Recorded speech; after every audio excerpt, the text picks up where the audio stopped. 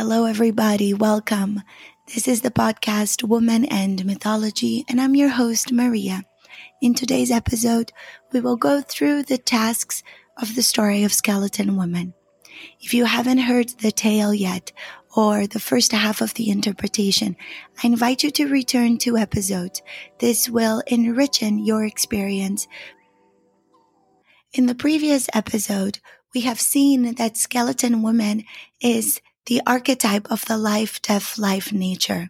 And the big initiation of the story of Skeleton Woman is about finding, understanding, and embracing the life, death, life nature. That is a cycle of animation, decline, and development. In the beginning of the tale, it is said that Skeleton Woman is thrown over the cliff by her father, and no one remembers exactly what she did to make him so furious.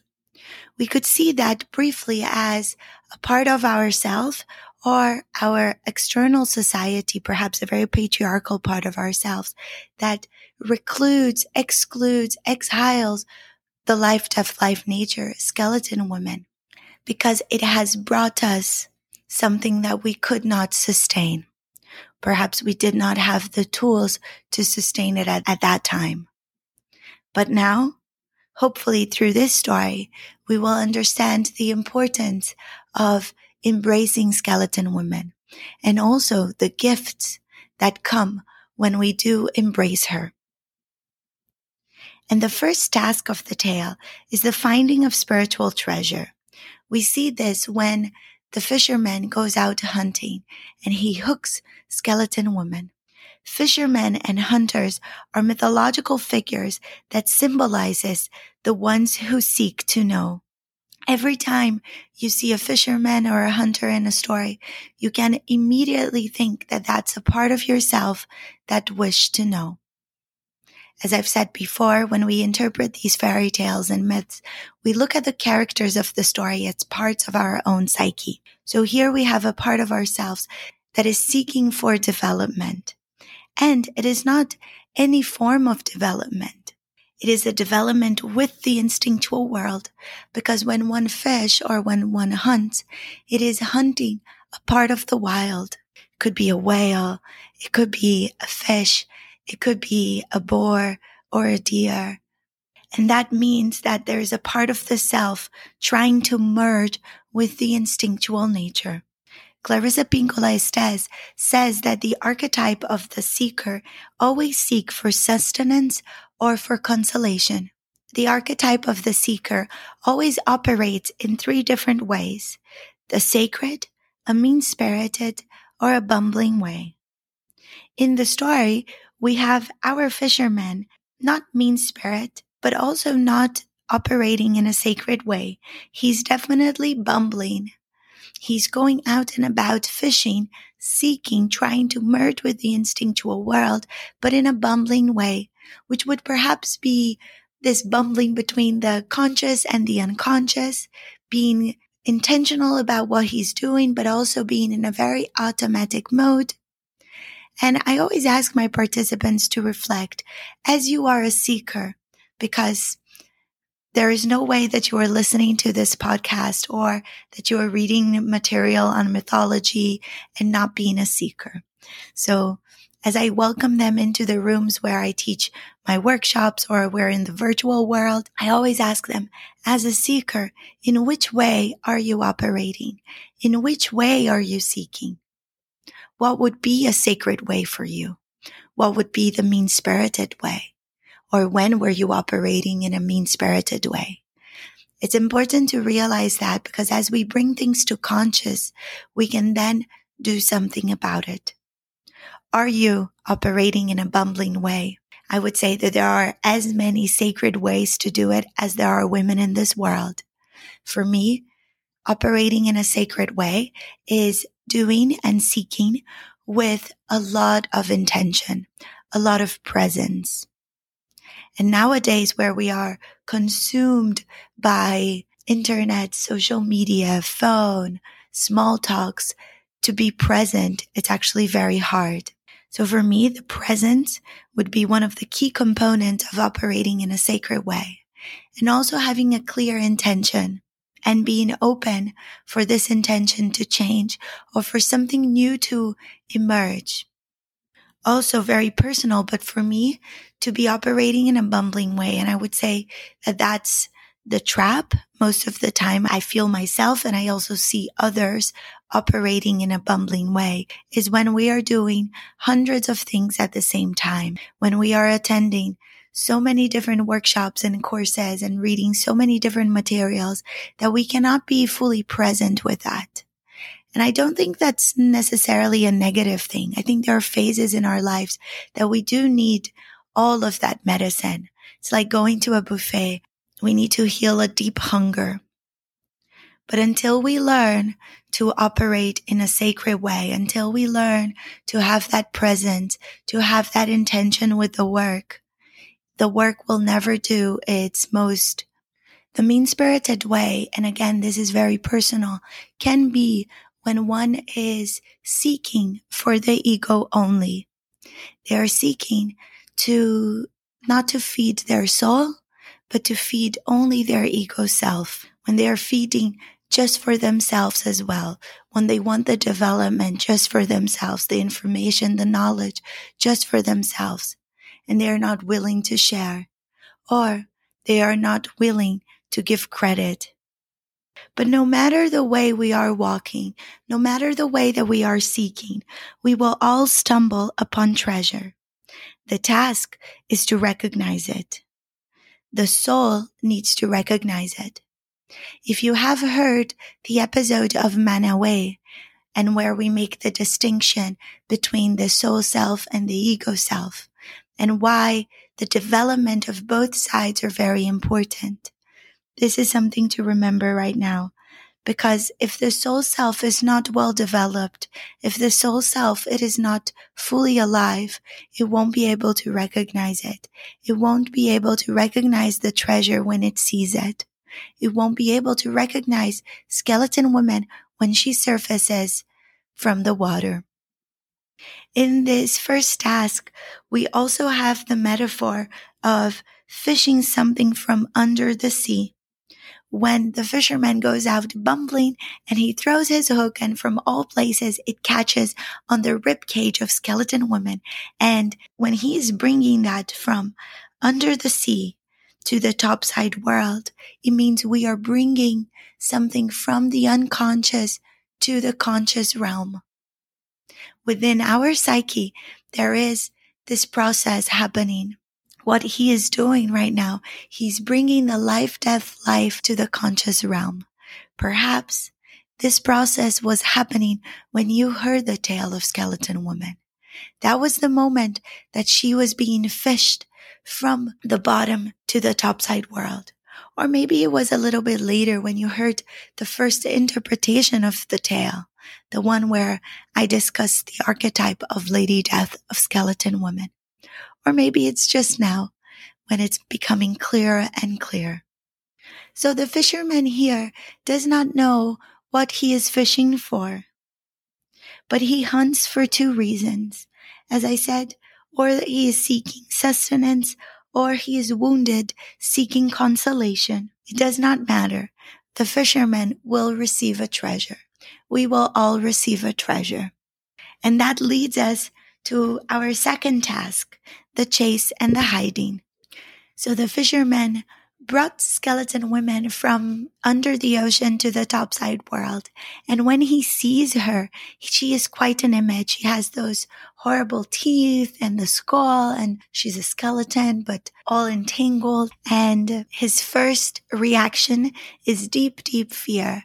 And he runs off. He starts paddling back to the shore, and he doesn't realize that she's tangled in his line, being carried with him. And this phase of chase and hiding is the moment where we realize that the life, death, life, nature skeleton woman exists, and she's there, and she's waiting for us, and she's just in the corner of our eye, but we are not fully ready to embrace her. We are not fully ready to allow her into our lives. Basically, we do not want to acknowledge that we must make love to her, that we must love her, that we must love the life, death, life, nature. So we run. But because the archetype have its own force, it follows us. And this is one of the big tragic comedies of life. The more we run from it, the more energy is injected in this relationship of chasing and hiding. It can also be seen as a chasing from the unconscious to conscious. You could see it in the outer world, for example, as listening to this podcast, talking about the life, death, life, nature, and being okay. I want to embrace it. Let me think about it. Let me apply it to my life. Where am I resisting death? Where am I resisting to give life? Where am I trying to freeze the cycle? But then as you move on to your chores, your tasks, the things you need to do through the day, you are putting it back in your unconscious.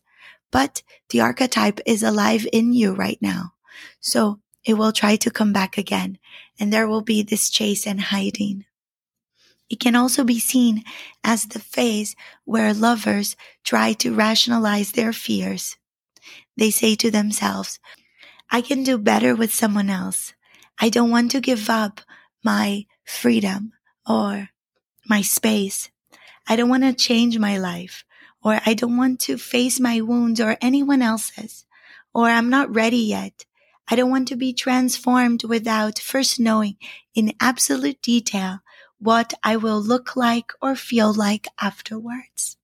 These are some of the things that we say to ourselves when we're trying to rationalize our fear of the life, death, life, nature. Because there's one thing that is certain. It is that skeleton woman, the cycle, will bring change to your life. When you are in the death phase and life comes, it will bring change. When you are in the life phase and the cycle turns and death comes, it will bring change. And we are so not used to change. We are so attached to things as we know. And change comes with the unknown. So when we try to rationalize these fears, when we say to ourselves, no, I am not ready for this or for that, it is actually the fear of the change, the fear of skeleton woman. But if we are lucky, and most of us are, she will keep chasing us. She will continue to be hooked in our line, meaning she will follow us until we have the courage to sit and untangle the skeleton. And this is the third task, untangling the skeleton. Untangling means to begin to understand its applications and uses. If you think about the knots, when something is tangled, it has many knots. And when you untangle, you are opening something that was closed before. To untangle, one also needs to come into very close contact and use its hand to open these knots. And this means to have hands-on knowledge of skeleton woman, of the cycles, learning its rhythms. We must learn the cycle so well so we can almost anticipate it. I believe I've said this before in a previous episode, but I'll repeat it again. We want to know so much of the cycle that we can know it's coming. Not in a manipulative way, not in a way that you are controlling it, but in a way that shows that you have hands-on knowledge, lived experience with the cycle. An example would be for women who menstruate. Perhaps they are menstruating. I'll give my example. For over 17, 18 years of my life. And because of this lived experience with my menstrual cycles, I know when it's coming. I know that when my skin reacts in a certain way, when my belly or my breasts are bloated in a certain way, when my mood changes, when my appetite changes, I know it's a sign that the bleeding is coming. And I know that not because I'm controlling and looking at an app and saying, okay, this is the day it is coming, but because I have hands-on knowledge and lived experience with my cycles. So I can anticipate it. And because I can anticipate it, I can then prepare myself. Perhaps if I had many active meetings or outings, I would cancel them, or I would prepare the food that I feel it is nourishing for that time. And that means you can also prepare yourself for the cycle. It does not mean you are controlling the cycle, but that you are preparing yourself for it. Will you empty your schedule to embrace the death that needs to come? Will you call a friend that you would like to share this moment of life that is arising? How you will anticipate and prepare for the cycle is up to you. But remember to have hands-on knowledge of the cycle. This is the beautiful moment where inside the house, the fisherman sees a skeleton woman. And perhaps because of the change of light, or because he was a lonely man, a feeling of compassion is washed over him. And he comes close to her and singing, "Oh, na, na, na. Oh, na, na, na." He kneels down and begins untangling the skeleton. To do that, one needs wild patience and a heart that is willing to die and be born and die again. This is what we need to be able to untangle skeleton women. We cannot fear doing the work. The ego is the side that fears. The soul wants to meet skeleton woman. The soul wants to know her, wants to untangle her, wants to learn its applications, wants to have this hands-on knowledge. One of the things that you can do to practice this hands-on knowledge, this untangling of skeleton women, is to ask yourself, what do I know should die, but I'm hesitant to allow to do so? Another way of posing a similar question is, what must I give more death to today in order to generate more life? What should die today? What should live today? What life am I afraid to give birth to? If not now, when? And these are some of the questions that you can ask yourself to inspire this untangling of skeleton woman. In the story, after the fisherman untangles her and finally she is a perfect skeleton with all the pieces of bone in its right place, he becomes very tired from the day out fishing, tired from the emotional roller coaster he just went through, tired from the hard work of untangling a skeleton woman. And make no mistake, it is hard work. So he sits down at the couch and he's looking at her from a distance and he falls asleep. And sleep in mythology is a space to be renewed. There are actually two different ways that we can read sleep in myths and fairy tales. One would be of being with no conscious, of being absent. But the other way, it would be as asleep as a place of renewal. If we relate to our outer world, when we go to sleep every night, we wake up if we slept well, feeling our energy is restored. So this is what's happening to this part of our psyche. After doing this untangling, so perhaps after asking yourself the questions and journaling or answering it out loud, rest, enter this space of sleep. In sleep, we're also innocent. We shed cynicism. Sleep is the symbol of rebirth, of creation. In mythology, when someone sleeps, a transformation of some sort is taking place. Remember that innocence is different from naivety. Innocence is knowing that all good and bad exist, but still choosing good, while naivety is thinking that the bad does not exist. Remember Bluebeard. That's episode 2. The girl there must lose her naivety. She must know that the predator exists. And in this fourth task of the sleep of trust, it is about knowing that whatever happens can be healed. Whatever death that skeleton woman brings can be healed. Whatever loss that skeleton woman creates in our lives can be healed. And she does so because she wants to enrich in our life.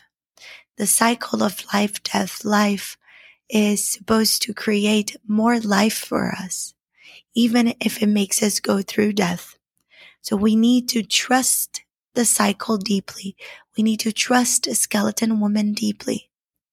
And that's the perfect metaphor for the sleep of trust, where we are in the process of being renewed, in the process of transformation, because now we have untangled skeleton woman. And at the same time, we trust the cycle. We trust her. Trust so much that we can sleep. We are not afraid that she will attack us in the middle of the night. We trust her. We know that whatever she does to us while we are sleeping, while we are in our process of transformation, will be for our development. Trust so much like you trust yourself breathing when you sleep. This is the moment that we need to stay with it, sit with it, sleep with it, sleep with skeleton women. Then we will receive deeper understanding. When we surrender, when we let go, we will be renewed by the life-death-life cycle. And this takes us to the fifth task of this story, the giving the tear. The fisherman, when he falls asleep on the couch and skeleton woman is just looking at him and she dare not speak a word because she's so afraid she's going to be thrown over the cliff again. As he sleeps, a tear escapes from his eye. This tear is creative power. In the story, the tear is power and compassion and passion for oneself and for the other. In many myths and fairy tales, we see tears as creative powers. In Peter Pan, they need to gather the tear from a mermaid, and that tear has healing powers. And tears really do have powers. When we think about when we cry, there is something that is being moisturized in our psyche. In a different tale, there is this beautiful metaphor about the tears being the ocean that lift the boat that was once stuck in the rocks and take it to new places. And this is what tears do for us. Finally, the knowledge of the life-death-life nature, the knowledge of skeleton women has risen from the unconscious to the conscious world. It has come to surface and it comes out in the form of a tear. And the tear causes skeleton women, causes the life-death-life nature to want further participation.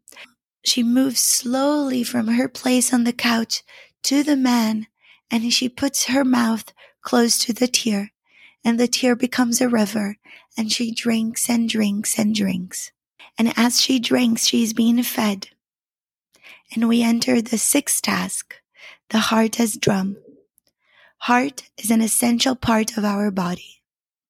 One can remove almost everything of the body.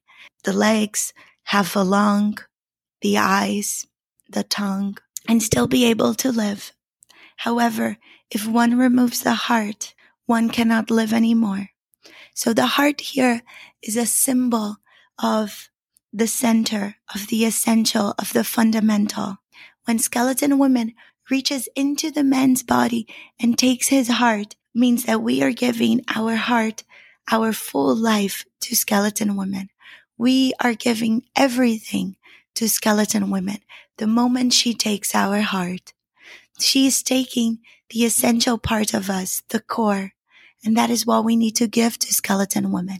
This is what we need to place in the center of the life-death-life. At the same time that we give our heart, we also bring the life-death-life to the core of us. And skeleton women uses the heart as the motor of the entire psyche. She uses this to create life, to create rhythm, because she drums on the heart. If you remember from the story, she drums on the heart and she sings for flesh. She sings for eyes. She sings for the things between her legs. She sings for warm breaths. She creates life. And she uses it as the motor of the entire psyche, which means our psyche, our conscious and unconscious processes, our life and soul will beat and move in the rhythm of skeleton women. This is also the moment where, because we believe in skeleton women, we trust her deeply, we are giving her power. And it's amazing to see how much another can do when It has our belief. It has received power from us. And finally, skeleton woman, using the heart as drum, drums off the clothes of the fisherman and crawls into bed with him and places the heart back in his body. And by morning, they are found together, merged, entangled, but now in a different way, in a long-lasting way. And this is the seventh and last task of this story, the dance of body and soul.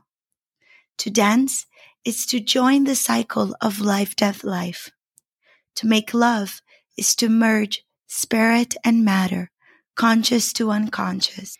We see here that in order to love, in order to fully allow skeleton woman, the life, death, life cycle to do its work in our lives, we must be willing to kiss the hag. We must be willing to kiss and make love to skeleton woman. I hope you enjoyed this brief interpretation of the tasks within the story of skeleton women. I invite you to reflect on what should live today in your life and what should die today in your life. And what do you know should die, but you are hesitant to allow to do so? And what do you need to give more death to today in order to generate more life? What is stopping you from embracing skeleton woman, from embracing the life, death, life cycle? As Clarissa Pinkola Estes says, answer these questions to begin to understand why love and life are to be lived by the bones. I would love to hear from you, so if you feel moved to, connect with me on Instagram at Woman and Mythology or through my website, womanandmythology.com. Until our next story, I leave you with a Sufi prayer.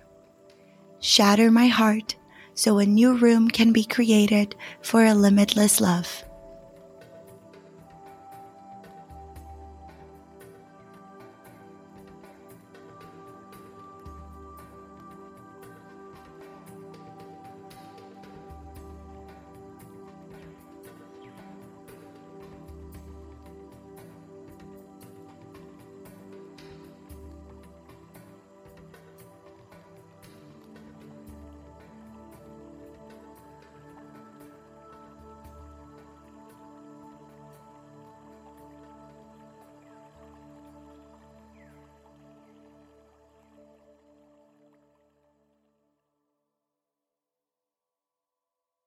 Mythmaker Podcast Network.